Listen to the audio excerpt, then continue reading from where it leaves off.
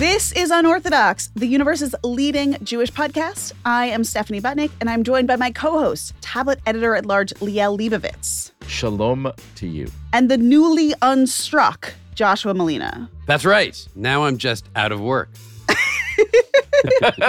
But I could be working. By the way, was there a moment in which you heard about the strike ending and you're like, oh man, now it's back? Before I had an ideological reason why I'm... Yes, a little piece of me died. One, it's like, okay, I'm not going to see my friends at picketing.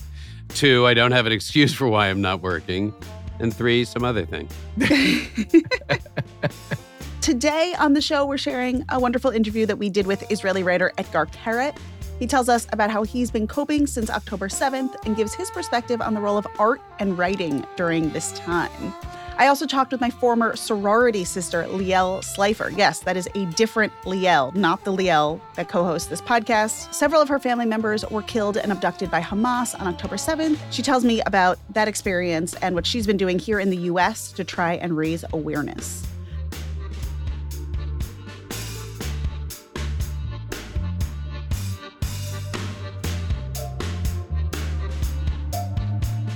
But before we get to all that, I'd like to tell you about something that I've been working on. Is that allowed? Encouraged. Please. So look, dark times call for bright lights, and I'm really proud to have been working on a Hanukkah bazaar with Tablet Magazine for many months now. But of course, since October 7th, a Jewish event, a Jewish gathering, a Jewish celebration has taken on, I think, a lot more meaning. So I'm just so proud to be part of this. It's on Sunday, December 3rd. It is the weekend before Hanukkah. It's in New York City at a really cool venue called Lavan. We have amazing vendors, people who do really cool Judaica, Via Maris, Atuf, Hayom Art. We have food. We have Seed and Mill coming. We have Schmutz, which is a really fun horseradish company. We'll have jewelry from Rachie Schnee, Ariel Tidhar, and Ali Weiss, and more. We have chocolates, gelt. It's just going to be really, really amazing. And I'm so excited to share this with everyone, to officially tell everyone about this and invite all of our tri-state area listeners on December 3rd. Sold. Time to cure our aching souls with shopping, which is what we have done since time immemorial. It's called retail therapy for a reason. Look, I'm so excited to just be in a room full of Jews looking to celebrate, right? And to be proudly and publicly and defiantly Jewish. And I don't know, I feel like there's some of that Hanukkah messaging there, right, with what we're going through. And like, it goes without saying, there will be ample security, which is sad but true. But it's going to be really amazing to just be in a beautiful space with fellow Jews and those who love us. I'm sorry, is ample security the new free parking?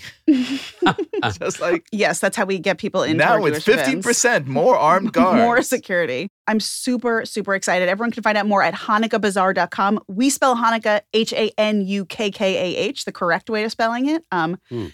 Don't at me. That's how you spell it. No CH for us. Chet nun vav chof. And by the way, we'll be selling unorthodox merch. We'll have an unorthodox booth.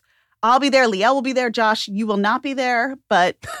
These are all selling points. Stephanie will be there, Liel will be there, and I will not. You won't meet the actually famous one of us, but you get the other two. But for $5, you could buy an argument with me. I'll argue with you about whatever you want to argue about. You know, I mean, I'm in a pickleball group, and recently Fred Savage joined. And so now I'm not even the most famous person in my pickleball group. Just want to throw that out there. It's been a rough week. It's been a rough week for me, too. You might not be the most famous, but you're a very good person. Will you tell us a little bit about what you've been doing on the side? Sure. So I'm a longtime blood donor, first-time caller. My daughter, who is now 25 and healthy, Baruch Hashem, had open heart surgery when she was 2 years old. And I was blown away by the number of friends, family, and strangers who donated blood so that she might live.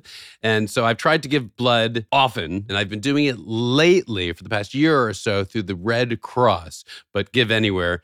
And I noticed that the Red Cross has blood donation teams. I was a member of with my college. And I asked them last time I was there, can I form my own team? And they said yes. So now I've defected from Yale to the newly formed Josh Malina is Nice, which I didn't think deeply about naming the team. I just thought I'd try to make the point. And so I'm proud to say that out of nearly 62,000 blood donating teams in the United States, Josh Malina is Nice is currently the 48th most generous team. We've beaten the Buffalo Bills, the Yankees, Delta Airlines, Chicago Cubs. We've destroyed the Deadheads and those nasty Girl Scouts of America. So really what I'm asking is... And then bum Fred Savage, of course. Yeah, I don't know that he gives it all. For all I know, he's anemic. I don't want to say... But what I'm really saying is if you're listening and you're a blood donor or would like to be one, and you can give through the Red Cross, please download their blood app and join the Josh Malina is Nice team. Because there are other people I'd like to route. We're just behind Auburn University. Boo. Clemson University is just ahead of us. There are other giants to be taken down. No. Who's number one? Look, we need a real enemy here. Who's number one? Unfortunately, number one is like the Red Cross. I think it's a bit of a scam. I think if you don't join a team, you by default join them.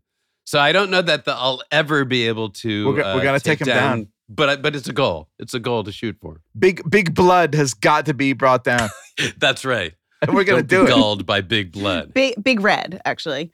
Well, this is amazing. I'm proud to co-host with you. By the way, donating platelets is 2 hours, granted with needles in your arms, but 2 hours watching. Now I can say it now that we're not on strike. 2 hours of watching Netflix while you sit around and then they give you a juice box and cookies. How's the cookie? It's not terrible.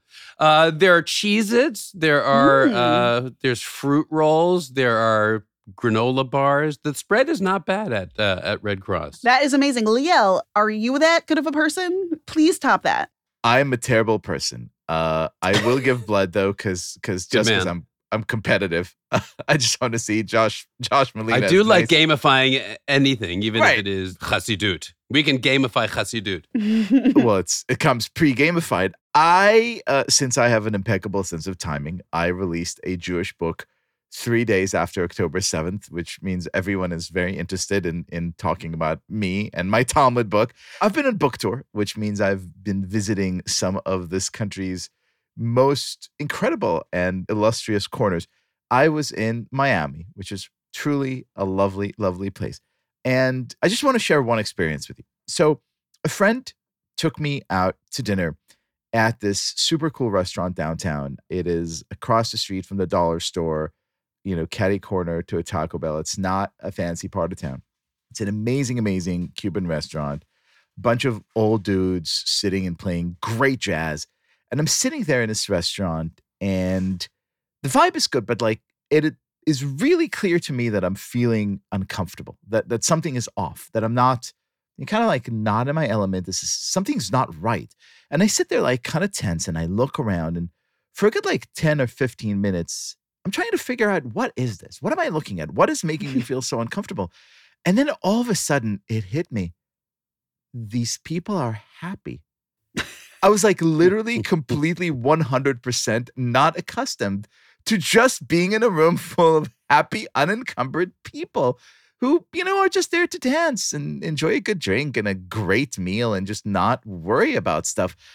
You don't get that in New York. I certainly haven't been getting any of it for a month. And it just hit me oh, wow. Yeah, no, I've forgotten this. This is great. So Miami has. Don't ever go to Finland. They're really happy in Finland.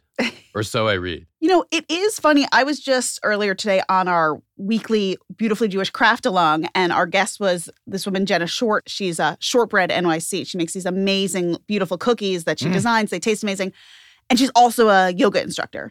So at the end of our interview with her, and we were on the Zoom with, 100 people, and she did some breathing with us and this exercise for your wrists and your hands. And I don't think I've been relaxed, I realized, in doing this in 5 weeks. I think we're all just so tense and so tightly wound. Can I tell you what in particular is making me really, really tense? This is something, so you look at all these, pro-Hamas demonstrations, and they are incredibly well organized. These people show up in time.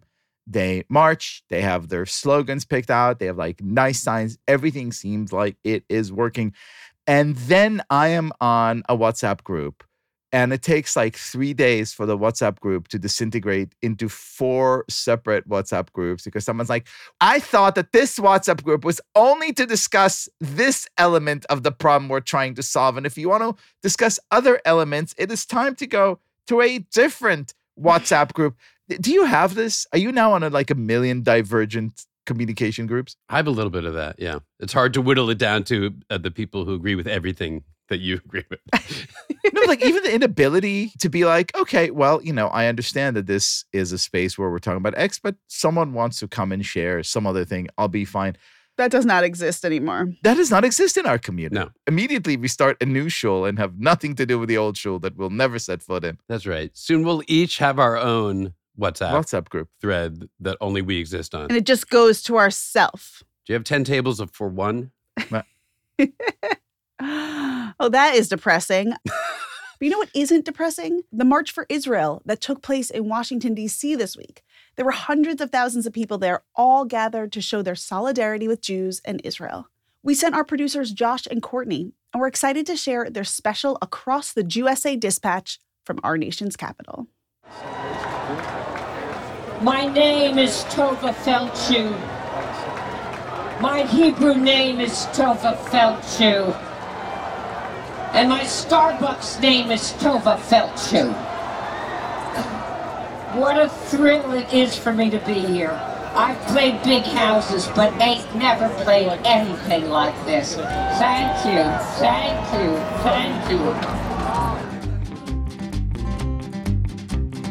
Wilmington, Delaware, gonna find a jelly bear, looking for a dreidel in the cradle of the heartland. Lots to see in Lakewood, Jersey, but there's a man of shepherds down in Louisville, Kentucky, North, South Carolina, looking for locks in a country diner. I can say we're on our way all across the USA.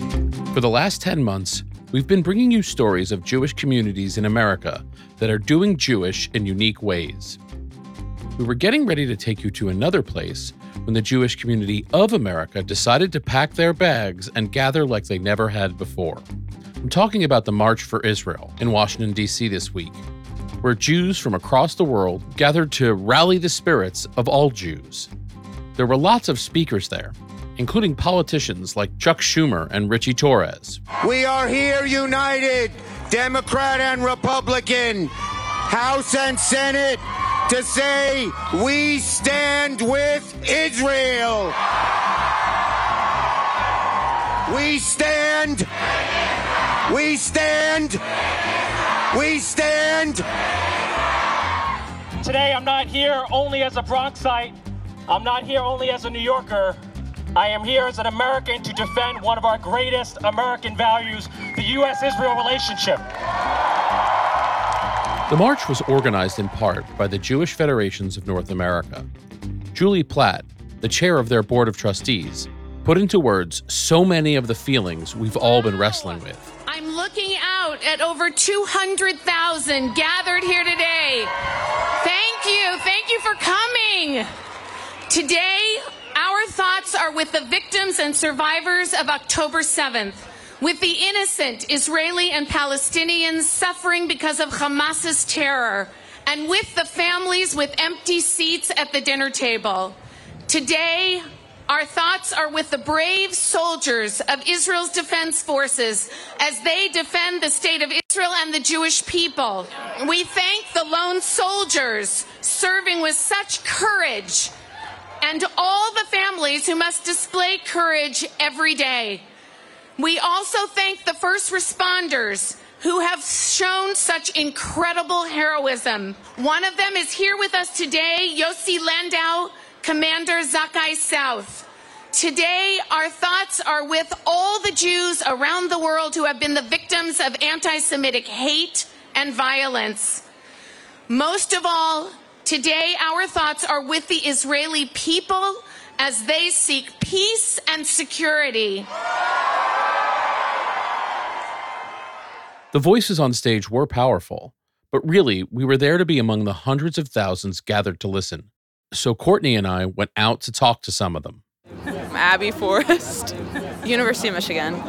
Talk to me about the difference between spending last year in Israel and then what's happening now. I felt really lucky that I was able to have that year in Israel because relative to what's going on now, it was so tame. And even when I was in Israel, I thought the things that were going on was crazy, but it's just, it's all relative. Honestly, it's been nice being on campus. There's a really big Jewish community, but it's definitely some bad things. it's just really uncomfortable. You'll be like walking through like Main Center and you'll just kind of try to make yourself small and like move past, hope people don't like think you're Jewish when there's like big rallies going on. I see you have a necklace in Hebrew. Do you keep that out at school or? For some reason, once this started happening, I put like more Judaica on. I should be proud of this, so I just, yeah. You missing class for this? Yeah. I'm taking a woman film in Israel class, so my teacher was like, yeah, go to the rally. We traveled from Chicago area, Lake Zurich, Illinois. You flew in from LA? Yeah, came in this morning, took the red eye last night, came for obvious reasons. This is very important to us. It's not the Arab-Israeli conflict, it's good versus evil. This is, fighting for humanity. What everyone's seen has been atrocious, has been despicable, has been, otherworldly, and it's evil, and we're trying to represent good and humanity in the world. Came from Cleveland. Did you drive? Did you fly? We took a bus. We took a bus from... I took the JCC bus. She took the other bus. Yeah, I took our Temple's bus. We have family in Israel, so I just want to support Israel. And I hope they're all safe? Yeah. Have you been to Israel? I went last year. What does Israel mean to you? Probably important to me because my family lives there, and it's just like a meaningful place, I guess, with a lot of history.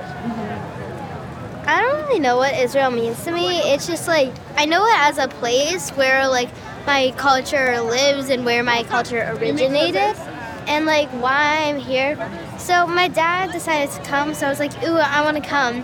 And because like I thought it would be really cool. It would be fun to like support my culture, support like where my family basically like culture originated, and like also I just love exercising, and I thought this would be a fun way to exercise. We're Sandra and David Lehrer. I don't know these very fine people here. Jeff. We're just all talking because we're all friends today. We're from Teaneck, We're New here Jersey. for one reason today. And that is? We want to show our appreciation to Congress for their support.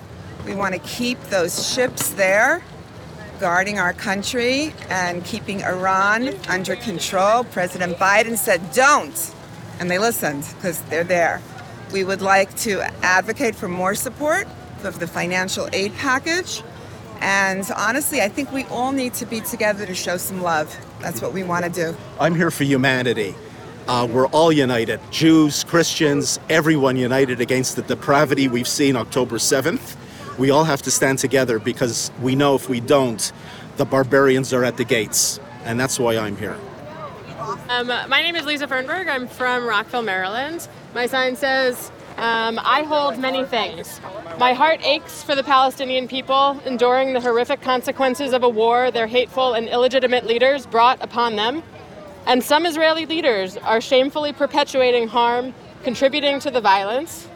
And I am hurt, angry, and scared when my progressive allies forget that we are a traumatized people responding to terrorists who call for our destruction. You may criticize policy and tactics, but do not deny our humanity, our history, our fight for survival. A lot going on, and hard to put on a sign and like to condense down into just a few words. So this was as few words as I could manage. Oh, it's beautiful. Thank you so much. Thank you. Can you tell me your name? Omer Shorshi. And talk to me about the decision to put the kidnapped signs around you. It's keep bothering me every day. I'm waking up in the morning and I just think about them, and they're like there for like so many days now, and all the kids. It just breaks your heart. So. My name is Zohar Zaks. I'm from Milltown, New Jersey, and I'm here with my family. I'm from Kibbutz Bet HaEmek in Israel. I'm here with my daughter Adi and my wife Missy. Hey. And my other daughter is on her way. She's coming from Illinois. I'm Didi. I'm his daughter. I came from New Jersey.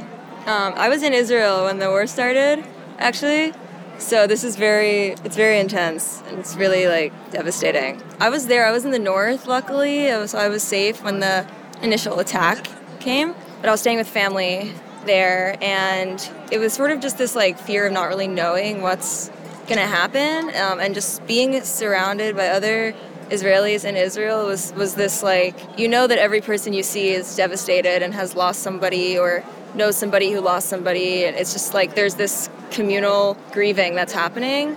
And then when I came back here, it was very different. Most of my usual community is very against Israel and has clear opinions that are, uninformed. I'm not in college anymore, but I'm with like a very left-leaning group of people who are awesome people who I love, but a lot of them are not willing to listen about this. So it's been like a bit of a rift, but here it's just very different. I feel like this need to defend, like my people and my country and like all this stuff. Whereas when I was in Israel, that wasn't even a thought. But I think most people here who are so against Israel have no idea what Israel's like.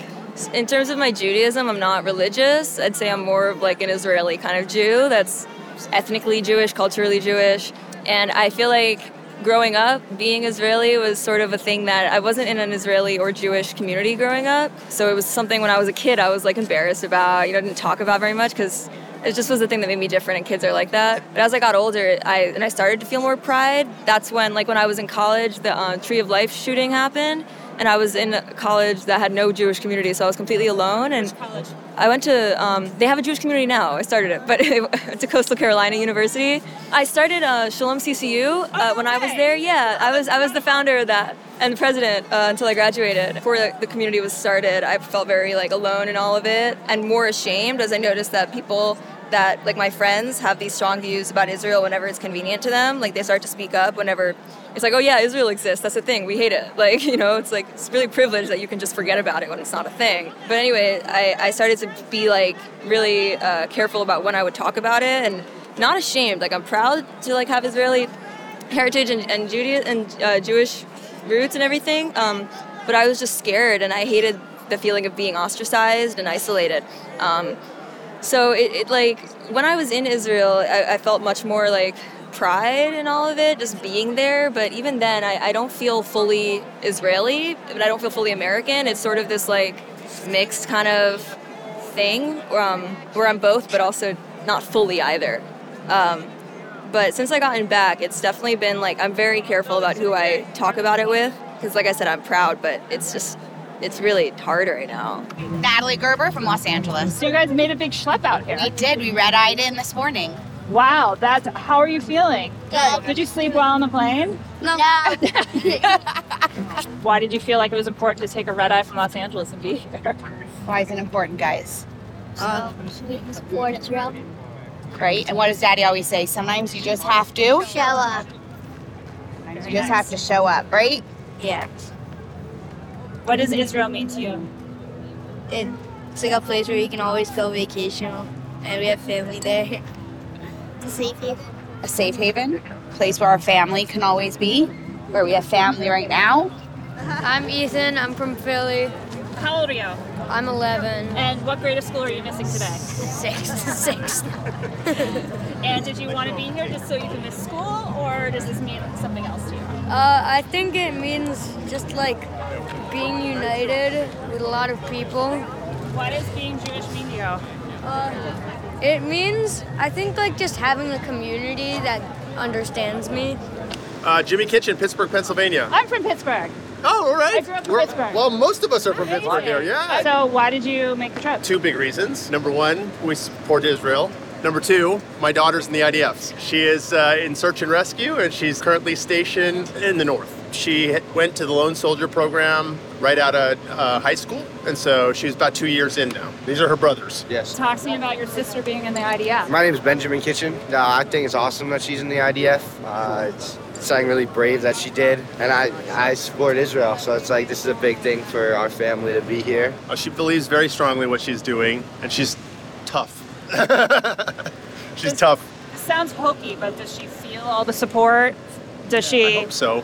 What does Israel mean to you? Israel's like a second home to me. I think it's just an amazing place to be. It's horrible that people are dying, and it's just it has to stop, and it's not okay what Hamas is doing to anyone on either side.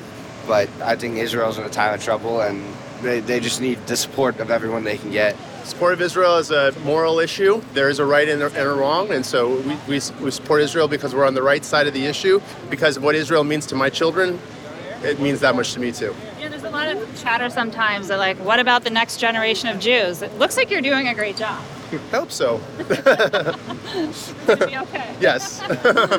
Do you have anything to add? This is their grandmother. Their grandmother. Who was born in Israel. I'm good. I'm Israeli. I'm a child of Holocaust survivors. Nechama Kaufman. I'm from Philadelphia. And Israel is very important to us. I understand how important it is. And that's what we've taught our children and our grandchildren. I've always spoken out, but since October 7th, honestly, and I should have known evil because of what my family went through, but I honestly never thought that it would be this much evil, because I believe that people have the right to live and raise their families, whether they're Jewish or Palestinian. But I guess I never really saw the depth of the hate. Tyler Gregory from San Francisco, CEO of the JCRC in San Francisco. Look, our community is feeling isolated, alone. We're in the most progressive part of the country. And we knew it was important to bring a bunch of people from the Bay Area to D.C. for the rally. How many people did you bring? Over 100 that we know. I'm sure there's many more. That's incredible. Yeah. And what's it like being a Jew in the Bay Area right now? It's really tough. You know, we work with parents and teachers and students, and we're hearing from kids on SF State, Stanford, Cal, that they're thinking of transferring next semester, and the kids are, parents are thinking about pulling their kids out of public school and sending them to private school. It's really sad. We're doing everything we can to push back, but there's this sense of isolation and that anti-Semitism is creeping into our institutions right now. And what does it feel like being here as opposed to like today in this moment? It feels like being at Ben Gurion Airport, When you get here, you feel this sense of safety, community, connection that we don't experience very often out there. So it's great to be here. I have to agree. It felt good to be in a place where we could just be Jews, be proud of Israel. And while we were holding feelings of hope, we couldn't forget where we came from. Deborah Lipstadt, author, historian, and United States Special Envoy for monitoring and combating anti-Semitism, put the events since October 7th into historical perspective and gave us a rallying cry for moving forward. 230 years ago, President George Washington reassured the Jews of Newport that our new nation would give bigotry no sanction and persecution no assistance. In the United States of America, the bigotry of anti-Semitism must have no place, no quarter, no haven, no home. Anti-Semitism, or more explicitly, Jew hatred, the world's longest, oldest form of prejudice, has pierced and permeated too many countries.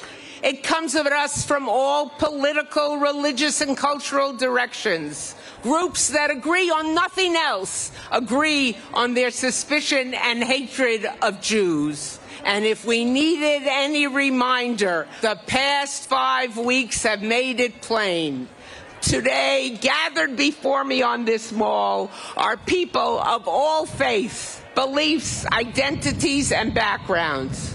You are united by your abhorrence of Jew hatred and your recognition of its lethal nature. No group of Americans should have to live that way. They should live free, in need of no protection, unflinching and unafraid. Let me be clear. Do not sink to the level of those who harass you. Do not tear down posters. Do not intimidate those who disagree with you. Do not block their path or taunt them as they do to you. But do not cower. Allow no one to make you afraid. The message is built into the Jewish people's most ancient history. Jews are strongest at their broken places. The fight will be a long one, but Jews have faced such challenges before and have overcome them. You who hate this evil will prevail because this cause has justice wholly on its side. The fight will be won because there is no other option. And and because, as President Washington reassured the Jews of Newport, this nation gives bigotry no sanction. And 230 years later, that still holds true. Chazak ve'ematz, be strong and of good courage. Thank you for that strength. Thank you for that courage. Thank you.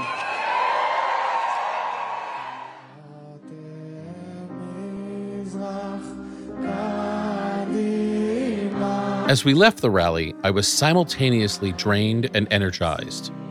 Drained by the weight of all we had been thinking about, but energized by the huge crowds. There's a saying that Jews pray with their feet, and that is exactly what we did. But what's the next step? Can we continue to bring different voices, Orthodox, Reform, Conservative, cultural, together in support of the Jewish people? We all do Jewish differently. But how do we continue to honor our nation, tradition, and faith collectively? Those are bigger questions for another day. But one thing is for sure. On a sunny day in November, on the Mall of America's capital, Jews came together like no other time in history. Now, let's get to work.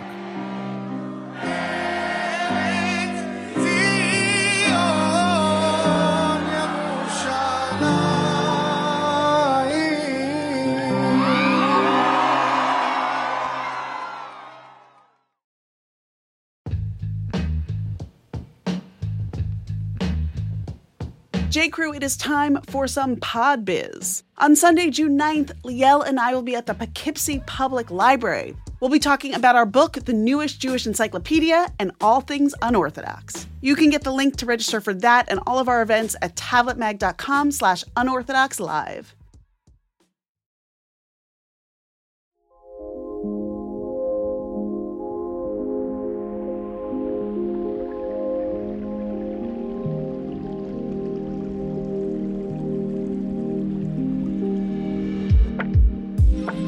Our guest today is someone I have loved reading since I was, 16 or 17. He is one of the greatest writers in Israel today and any other day. One of the GOATs, the greatest of all times. He is Etgar Keret, the author of many short story collections, the most recent of which is called Fly Already. If you haven't read it, it's hilarious. He joined us to talk, about how he's been doing since October 7th and the role art and writing has played for him and for all of Israel during this difficult time.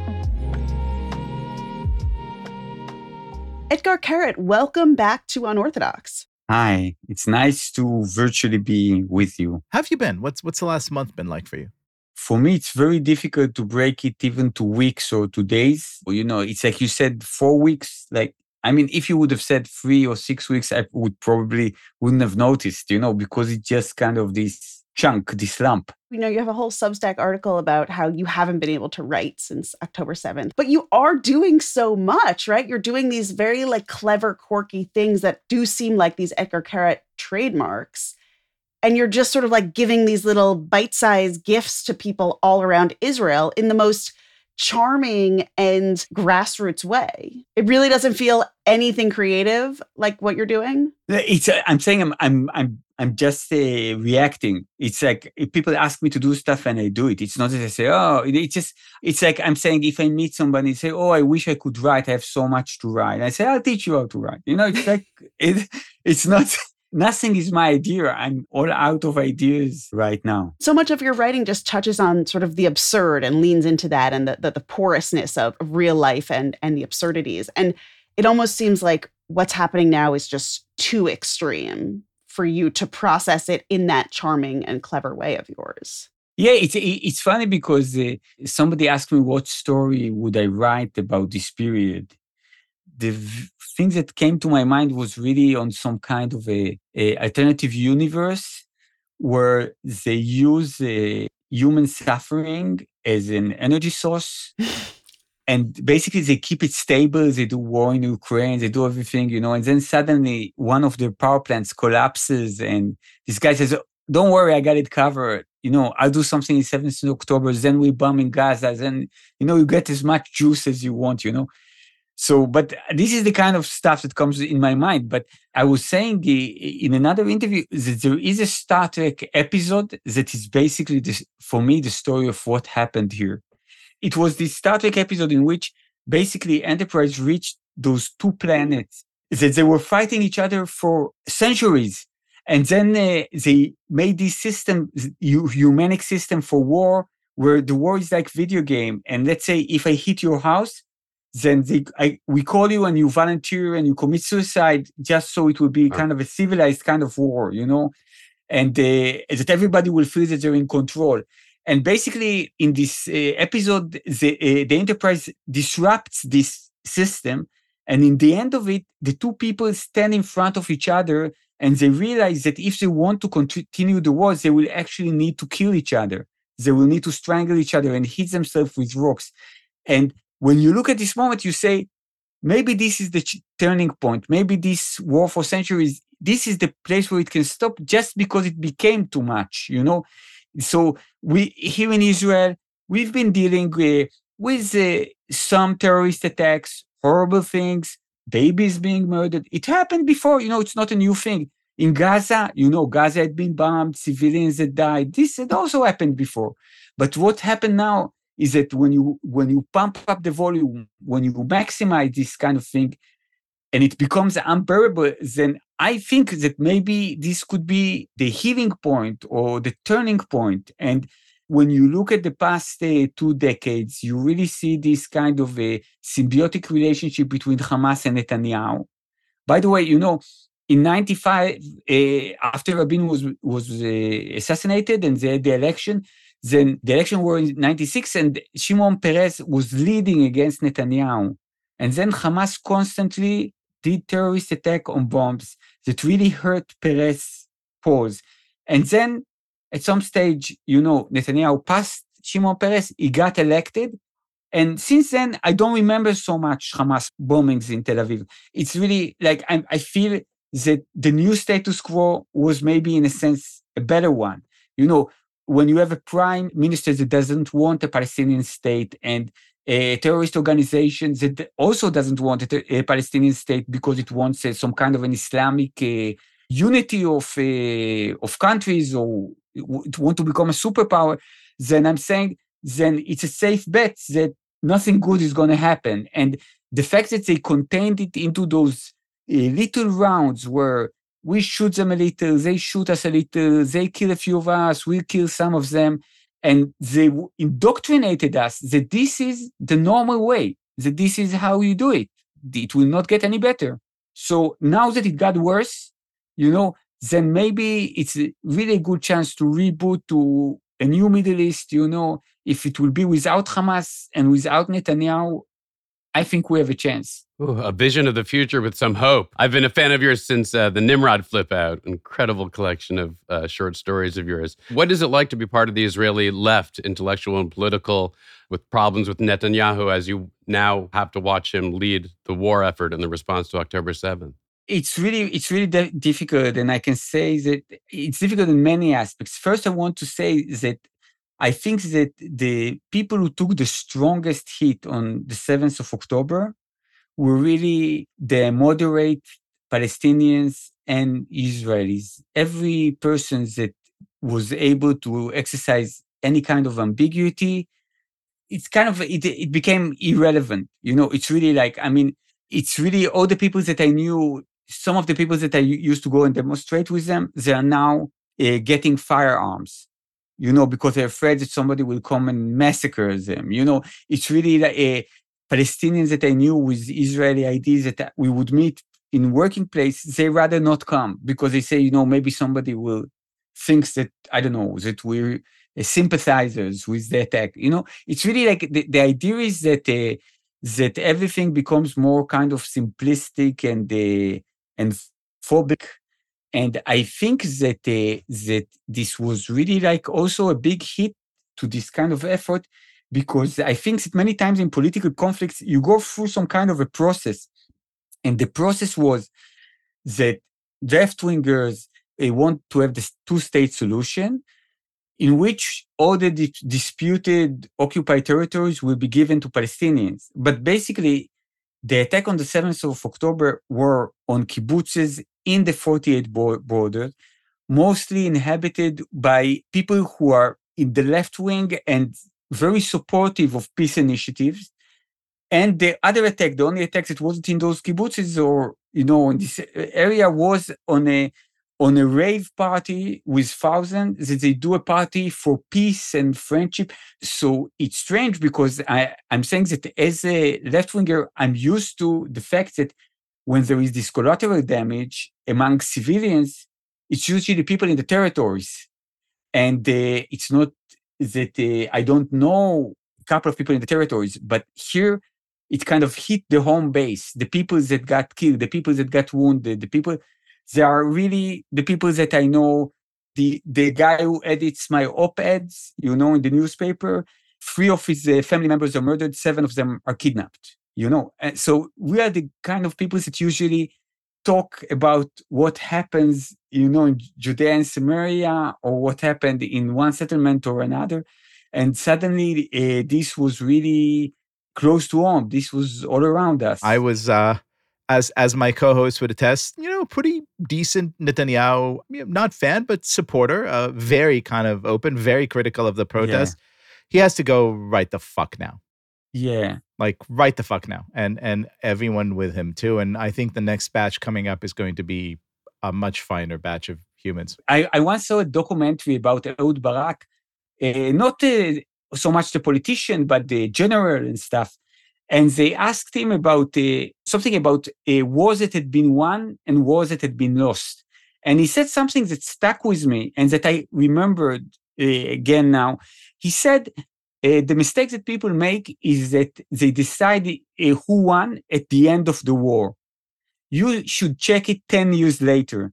Right. And then he gave 2 examples. He gave the 73 war that was really like the war in which Israel was surprised and lost and got hit.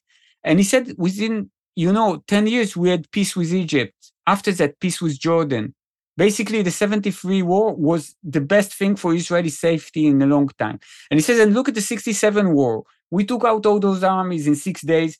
But when you look at it in perspective of time, we got the occupied territories. We got stuck with the problem. So I'm saying along that line that somehow in a strange way, when horrible things happen, we kind of wake up, we make a shift and a change. And I think that this is the wake-up call war. And we're very good, when we're awake, we're very good at solving problems and achieving goals. Inshallah. Inshallah. So look, under the best circumstances, those of us cursed with a compulsive desire to write know that this is not an easy thing to do. What is it like writing thesis? Could you write? Could you get yourself to sit down under these conditions with war raging all about and actually string sentences together? Well, I can say that, I began writing a day after my best friend who had shot himself died in my arms, so I don't have to go to a resort in Switzerland and have a super good mood to write. I think that the way I see writing, it's like this airbag between you and reality, is that when the word is too much, then you put your writing in the middle and it kind of pushes the word away and also kind of clarifies what you want and creates some kind of a bridge between, your sweaty entity and everything outside there. All my life, I always wrote, like in times of wars and when it was COVID and everybody said, I can't write. I would patronize people and say, why? You're in your home, next to the computer. Do you have anything better to do? And I think that this is the first time in my writing life that I really find it impossible to write simply because I'm not sure that I know how I feel and that I know what I feel. So if there's something about writing is that it kind of articulates something that you that was inside you, but you couldn't put in words. And right now, I'm not sure that this thing exists, Well, we're going to resolve it all right here, right now. You can move to the couch if you want. You could lie down. We're going to talk about your feelings because I think it matters. Look, a lot of us thought the world was a very different place on October 6th than we understand it is now. So We're obviously not asking for a grand analysis of history and feelings, but what are some things that you're really surprised or mad or heartbroken to be feeling and thinking about now, other than the obvious, intolerable weight of so much barbarism and murder?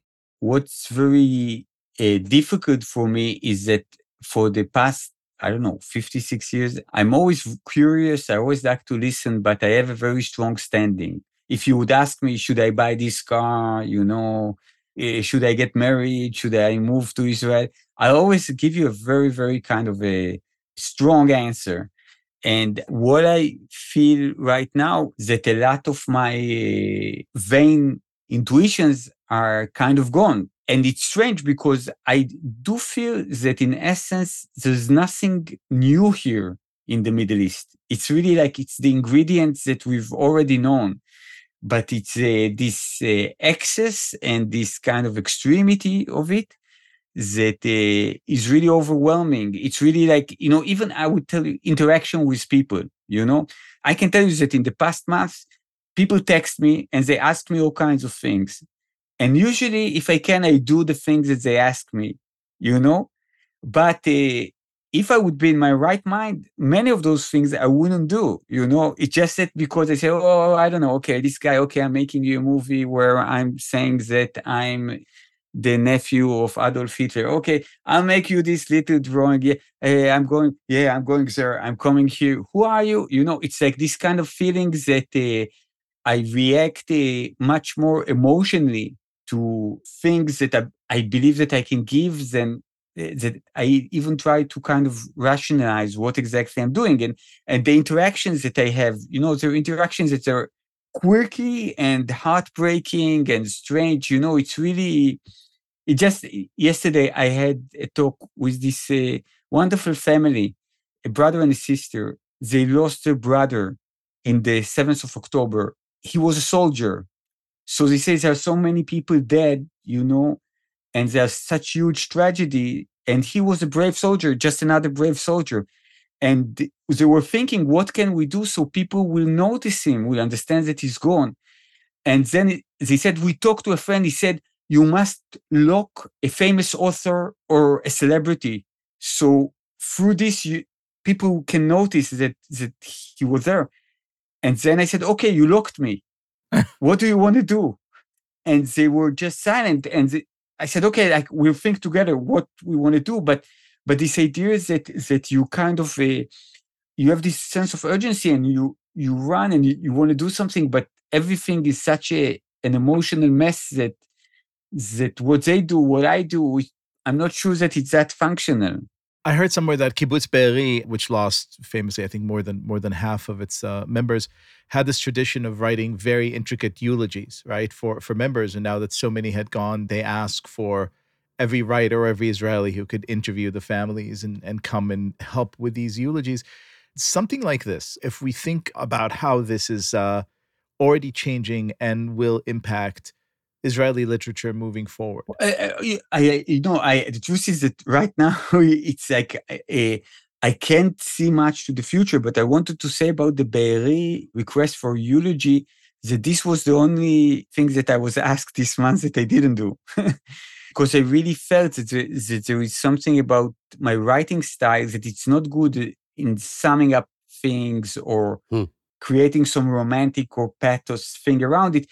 Like I said to them, look, if I can sit with the family for a long time, if I can look at all the photos, maybe I can do something, but I'm not a professional writer. I don't know how to build up things. And my wife did it and my editor did it. I'm basically the only person I know that didn't do that. And I felt a little bad about it, but this standard talent that I don't have, I just have a weird talent instead. And I've been thinking, that I've been very active in the social protest against of Netanyahu trying to take down the Supreme Court. And I had a sign that I heard that became really, really viral. And in the sign, it said, I used to write stories, now I write signs.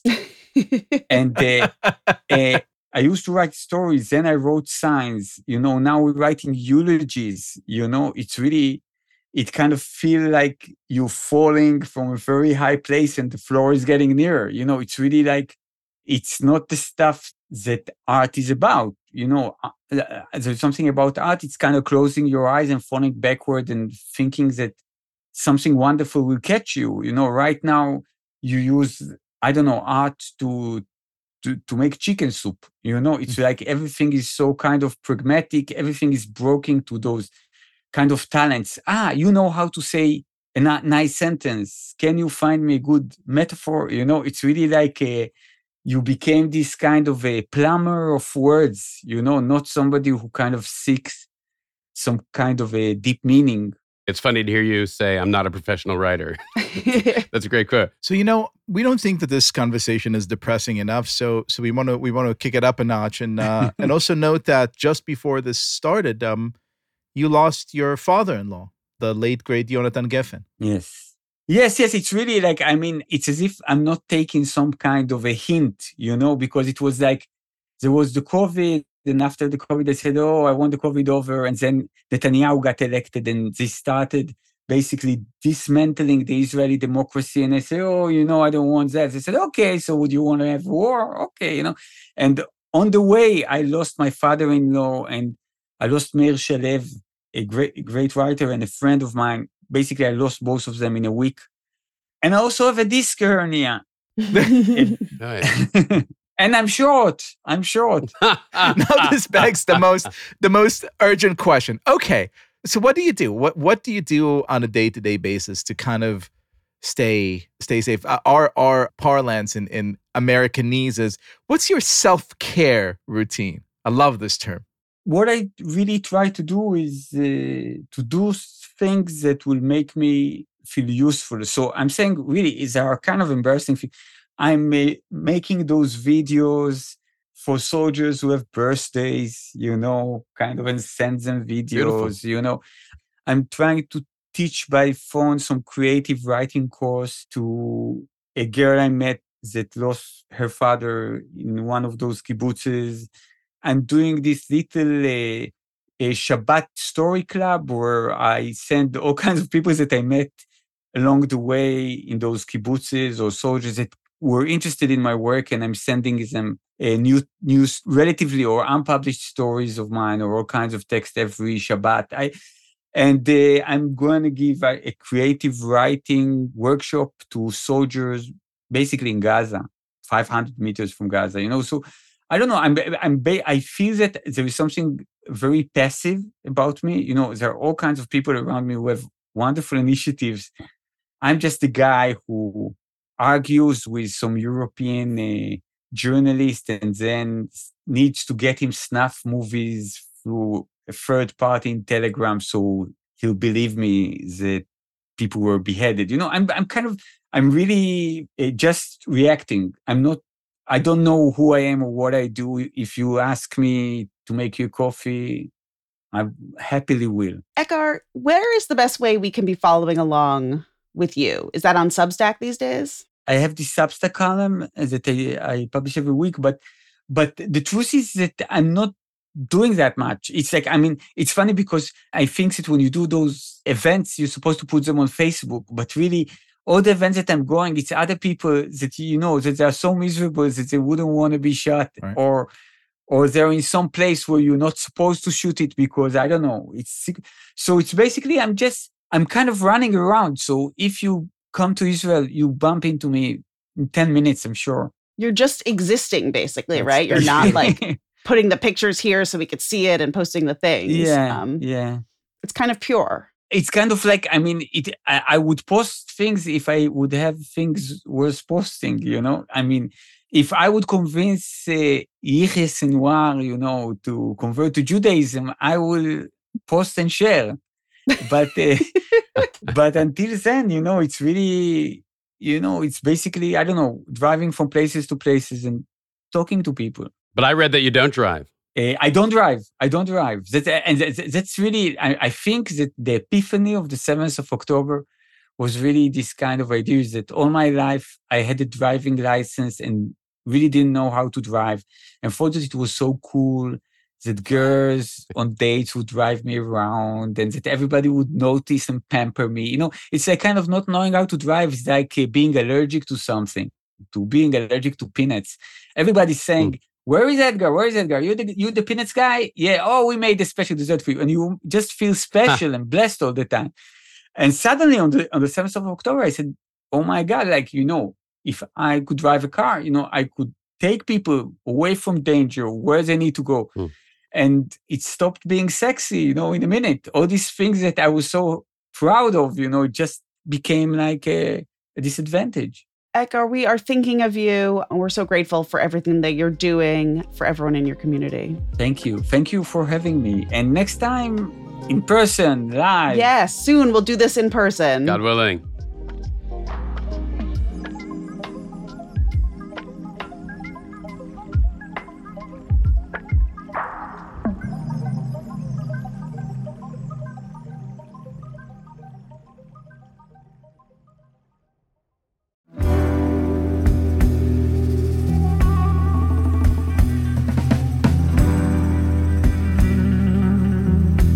Hi, it's Abby Pogrubin back with another episode of The Minyan, a roundtable discussion on Tablet about the state of the American Jewish community. No experts, just people. This time, I talked with 10 Black Jewish Americans. Here's some of what they had to say. A lot of times when people are curious about being a Black Jew in America, it can feel very uncomfortable to just feel like you're in an interview when you're supposed to be at a Shabbos meal or when you're at, a birthday party or wherever you might find yourself. You're davening on Yom Kippur and you're like, I'm just really thirsty and now I have to explain who I am. I think that's the exhaustion. I think when there's mutual vulnerability and mutual sharing, it doesn't feel as uncomfortable or uncomfortable at all. It can feel very comfortable for me to tell my story in the right setting.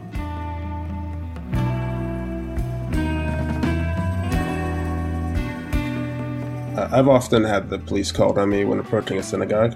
The lights and everything, very traumatizing. And just even talking to people who know who I am, who've read things that I've written, I still get those same questions about like, oh, so you're Jewish. What happened, right? Or in college, when a Jewish professor asked me, I heard that you're Jewish. How did that happen? You know, and my response to him, because I have a long list of crass responses, was just, my parents had really great sex. How about yours?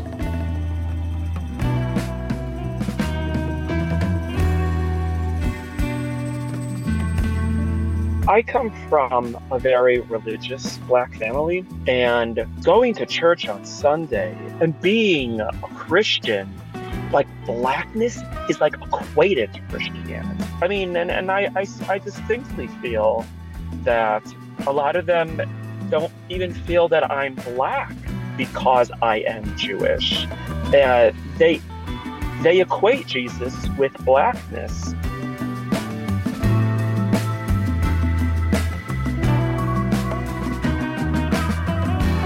I'm just struck by the awe that's induced by the capacity of Judaism to expand, to hold all of these different realities and definitions of not only what it is to be Jewish, but the specificity of experience of each one of us who have a Black Jewish identity in common, but means something unique and beautiful to each one of us.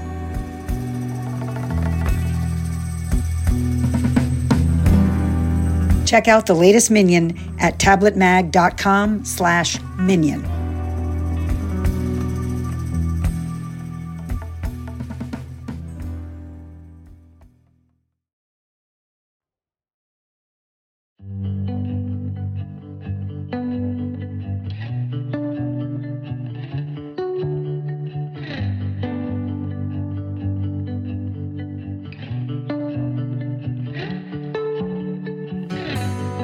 So the first Liel in my life is Liel Slifer. She was my Kappa Kappa Gamma sorority sister at Duke, and through a very complex game of Jewish geography has stayed in my life since then and is now actually technically related to me. Sadly, several of her family members were taken hostage and killed during the Hamas attack on October 7th, and since then, Liel, who is based in Dallas, has been doing amazing work to spread awareness about what's going on in Israel right now. She's also dealing with, of course, the deep trauma of having family members killed and whose whereabouts are unknown right now, all the while caring for her own family here. So I really just wanted to talk to her and see how she was doing, and she graciously agreed to come on the show and talk with me. Liel Slifer, welcome to Unorthodox. Thanks for having me, Stephanie. So you're actually the first Liel in my life, and I think about this a lot. You and I probably met in like 2006 in Durham, North Carolina, when I joined the Kappa Kappa Gamma sorority. I don't know that we knew that this would always come full circle, but it is funny that we've known each other a very, very, very long time. A very long time. You went to law school with my sister, and that was like another funny connection. And now we're basically kind of almost related, right? Correct. We are mishpacha. Your husband is my mom's first cousin's nephew. Correct. Your Aunt Janet is also my Aunt Janet now. I feel like I need to tell you this. I had no idea that you were Jewish, that you were Israeli when we were in college together. Is that crazy? I had no idea that there were any other Jews in Kappa, to be honest. I think about this a lot now because of what it looks like to be Jewish on college campuses today, right? Like you're super engaged, like you have to know all of this stuff. There's just so many bad things happening to Jewish students on college campuses. I feel like we almost operated in a bubble back in like the, mid to late aughts where like at a school like Duke, you didn't have to be like super engaged on your Jewishness or on like Israel. Right. But I did, I went to our Hillel Center, right? I went there quite a bit. I did a lot of holidays there. And you're right, though. We did not engage with each other as Jews. Really, that was sort of a secondary aspect of all of our identities, I think. So will you walk me a little bit through like your upbringing in Texas, but being Israeli? Sure. Okay, so highlight reel of my life. It starts with a great story of my father being American, going to Israel when he was in his mid-20s, right after leaving the Air Force, meeting my mother, an Israeli over there. Her family on her father's side has never left Israel. Her father was part of the Kohanim, who never left after the destruction of the Second Temple. His cousin, my grandfather's cousin, one of them still runs a synagogue in Pekín, which has stones in it, which have been dated back 2,000 years ago. Oh, and my mom's mother came from Afghanistan. They were all expelled in the 50s when Israel became a state. So he meets my mother, who has no experience with the United States or Americans, really. They fall in love, get married, and move over to the States. And they quickly moved to Fort Worth, Texas.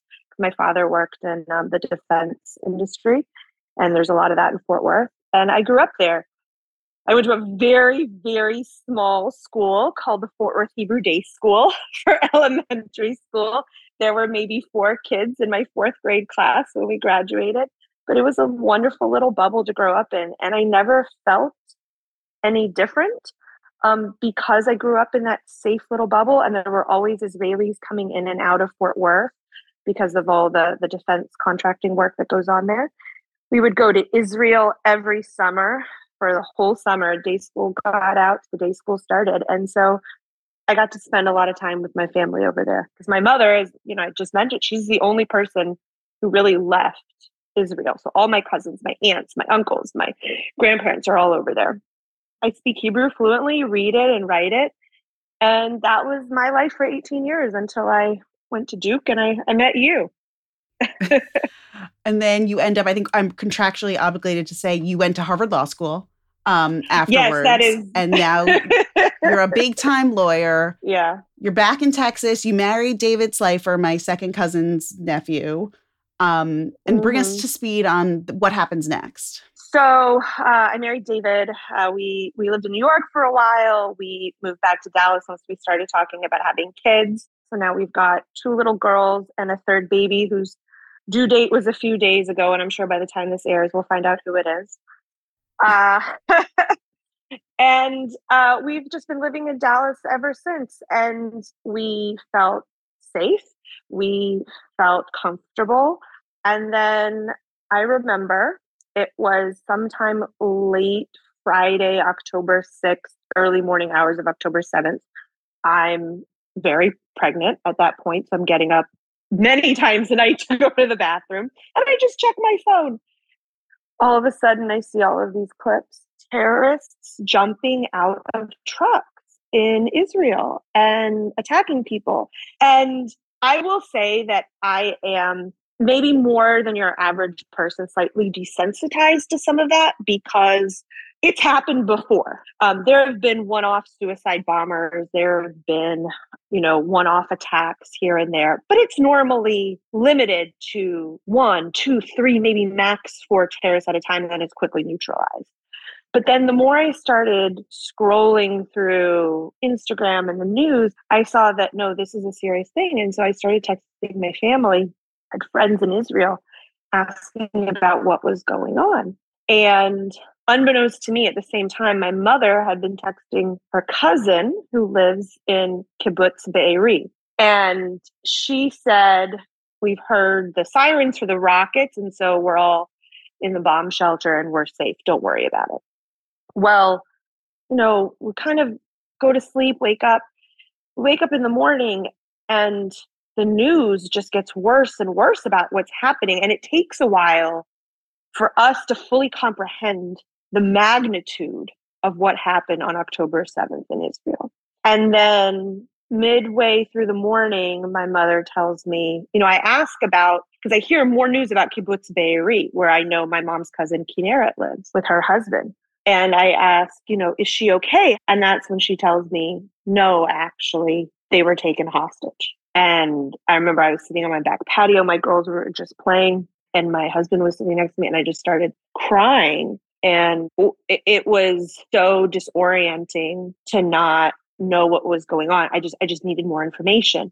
For the next 48 hours, all I was doing was Googling Kibbutz Be'eri. And slowly but surely, we found out that Kinneret had been taken the night before, because this was Shabbat. It was going to be Simchat Torah. The night before, for Yom Shishi, Shabbat dinner, she had invited, Kinneret and her husband Eshel had invited all of their kids over, because everybody had been sort of traveling. Her son Alon had been in South Africa with his family. Her daughter Carmel had been in Turkey. And then her other son, Or, was also there. And so they invited everybody for a big Shabbat dinner and to spend the night at their house.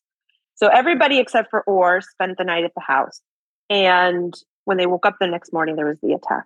And so my mom tells me, well, we know that Kinneret was taken because we saw a video of her taken by the terrorists walking barefoot. Everybody sort of hid in different places in the house. Eshel was able to hide in the bathroom. There were gunshots through the bathroom, but he came out of that alive. The terrorists never found him. Hamas found Kinneret's daughter, Carmel, who is maybe 6 or 7 months older than me. We used to have sleepovers together as kids, and they took her. And then at the very end, they went back into the house and they went to the bomb shelter, and her son, Alon, ran out and said, I'm the last one. There's nobody else in here. Well, he was trying to protect his wife, Yarden, and their 3-year-old daughter, Geffen, who were hiding.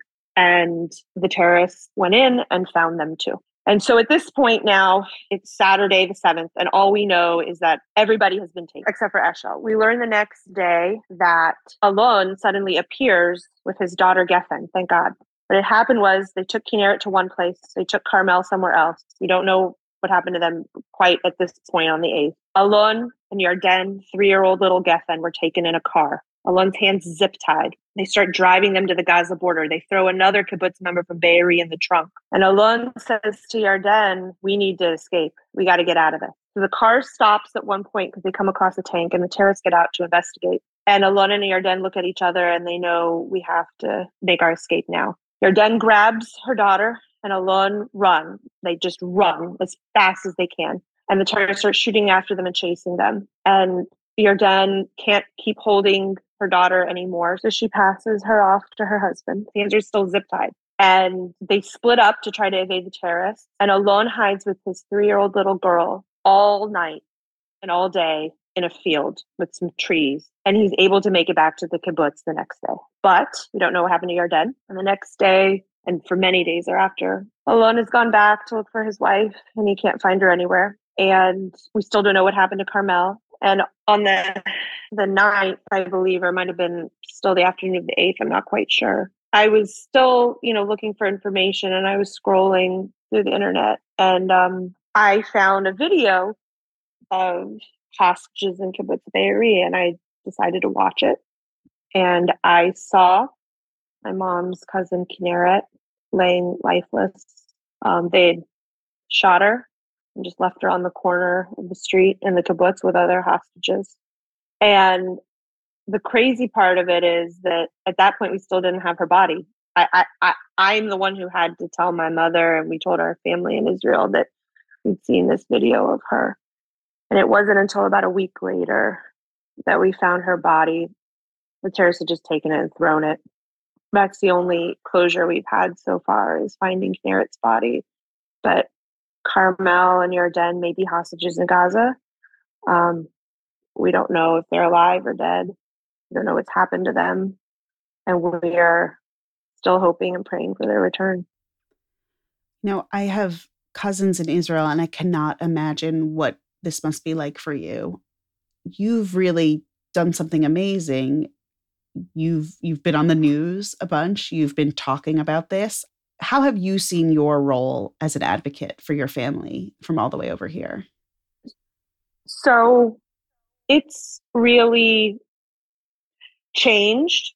I'll say that I first posted something about my family because I wanted to get some awareness out immediately about what was happening, because people in the US needed to know that this was impacting the world. This is not just a problem that is thousands of miles away. It is impacting Americans too. They're also American hostages. They're hostages from every country. So at first I posted something about that. And then I had a lot of friends who are more in the media reach out to me and ask me if I would be willing to share my family's story and talk about it. And at first, I will say I was hesitant to do so.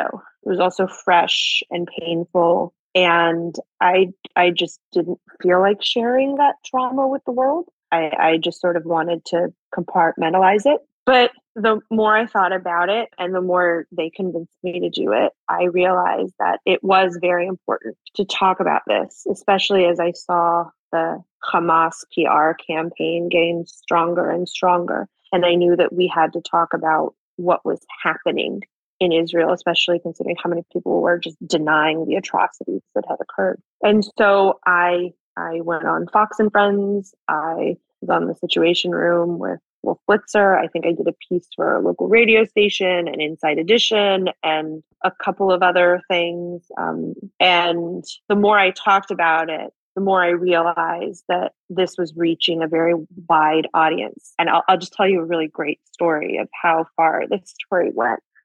There's this Uber driver in New York City who picks up some 20-something-year-old woman, not overtly Jewish in any way, but he has sort of an overtly Israeli name. And she spoke to him, and they both discovered they were Jewish. And she mentioned that she had just seen this girl on the news talking about her family and how touching it was and how much it made her realize the impact of what was going on in Israel. And then she mentioned my name. Well, this Uber driver happens to be related to my aunt's husband's sister in some kibbutz in Israel. He tells his sister tells my aunt's husband, my uncle. My uncle calls me and is like, look at how your story is just going around the world. And that was really touching to me. And so I knew that I was doing the right thing by getting out there and talking about it. I will say I have gone through several stages, I think, of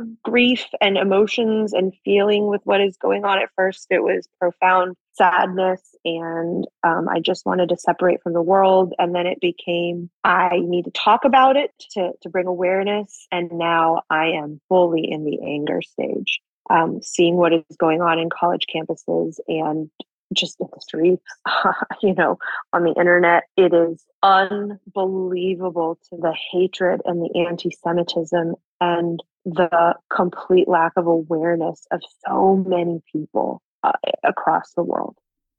It really is sickening. And I imagine when you have the personal connection, we all have a personal connection, but when you know that it's your family in there, you're just like, what?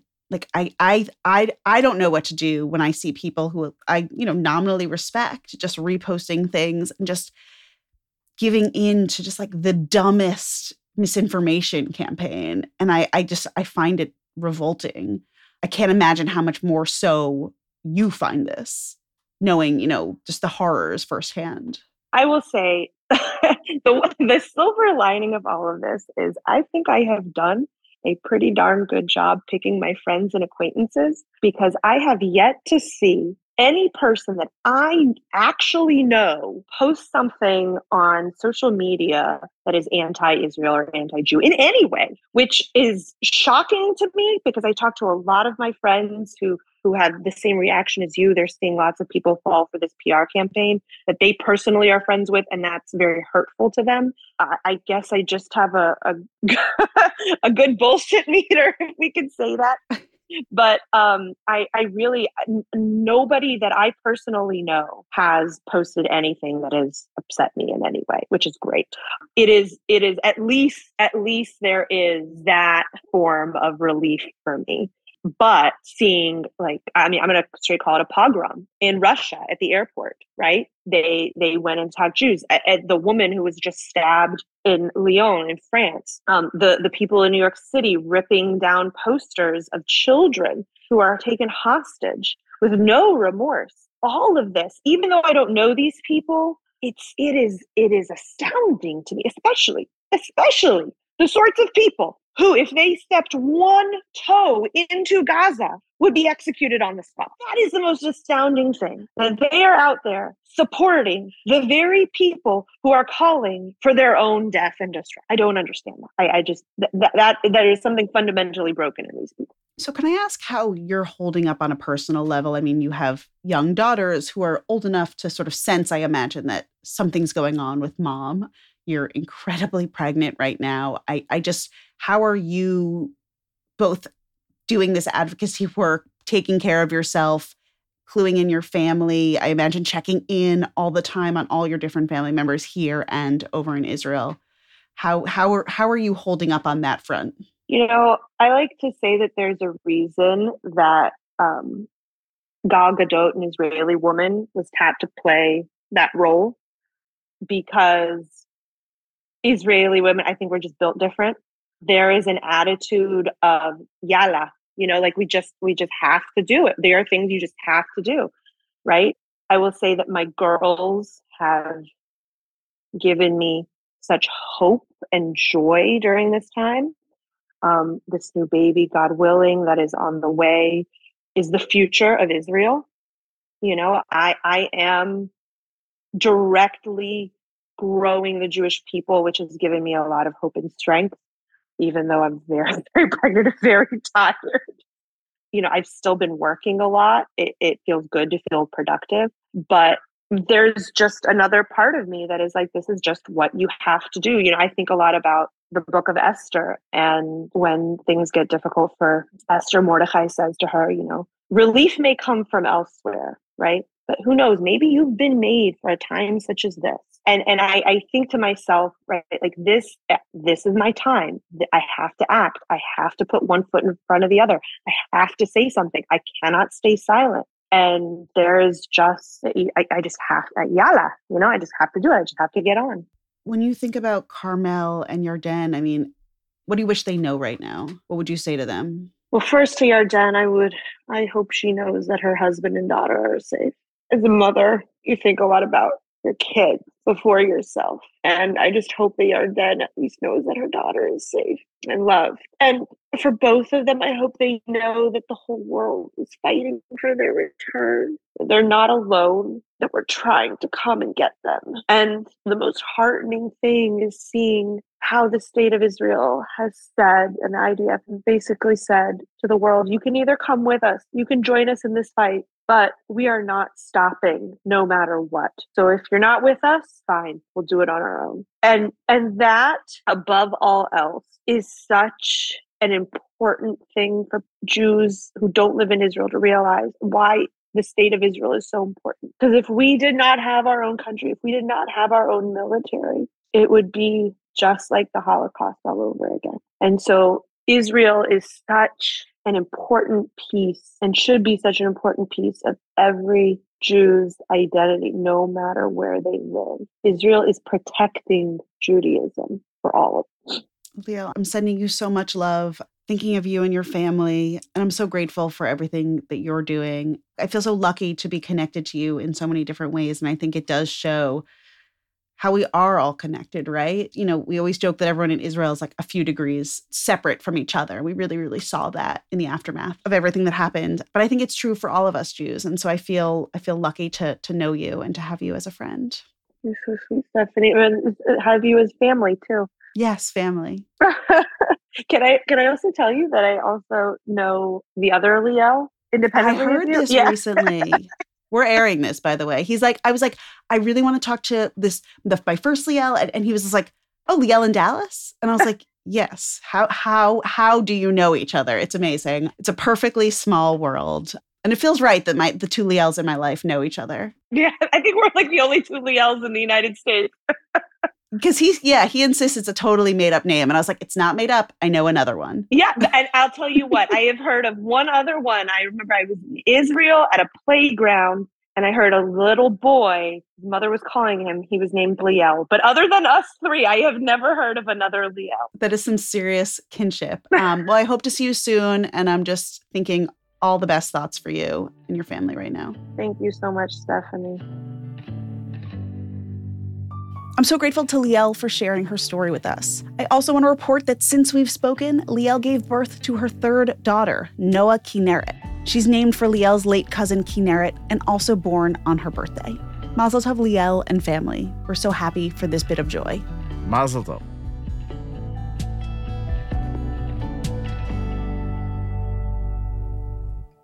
Liel Leibovitz, please start us off with Mazel tovs. The other Liel on this episode, weirdly. I have a huge Mazel tov to my dear friends at Chabad. This Sunday, I attended my absolute favorite event of the year.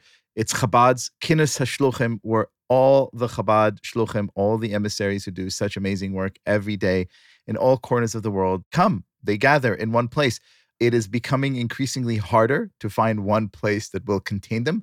Currently, there's precisely one very, very, very, very, very, very large industrial space in New Jersey. That is the only one in the tri-state area that will contain so many incredible people. And they put up, as always, a celebration of soulfulness, spiritedness, and Jewish pride. Mazel tov, brothers.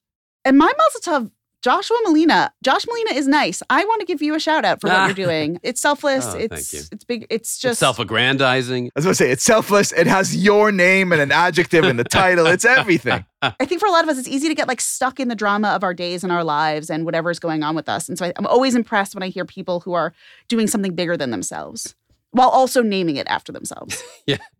Yeah. Okay. Well, I add a mazel. Thank you to everybody who joined me. And I will say I'm probably on the low end of giving in terms of my team members. Some of my team members have given gallons and gallons and gallons of blood. So I salute them. Are there any you would like to shame right now into giving more?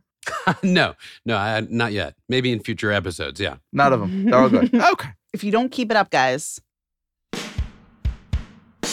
All right, Unorthodox is a production of Tablet Studios. The show is hosted by me, Stephanie Butnick, with Liel Leibovitz and Joshua Malina. We're produced and edited by Josh Cross, Robert Scaramuccio, Quinn Waller, and Ellie Blyer. And our team includes Tanya Singer, Courtney Hazlett, and Daron Risque, with help from Sam Hacker and Jordana LaRosa. Our episode art is by Esther Werdiger. Our logo is by Jenny Rosbrook. Our theme music is by Golem. And our news and mailbox themes are by Steve Barton. We love to hear from you. Send us emails at unorthodox@tabletmag.com or leave a message on our listener line, 914-570-4869. Until next week, shalom, friends.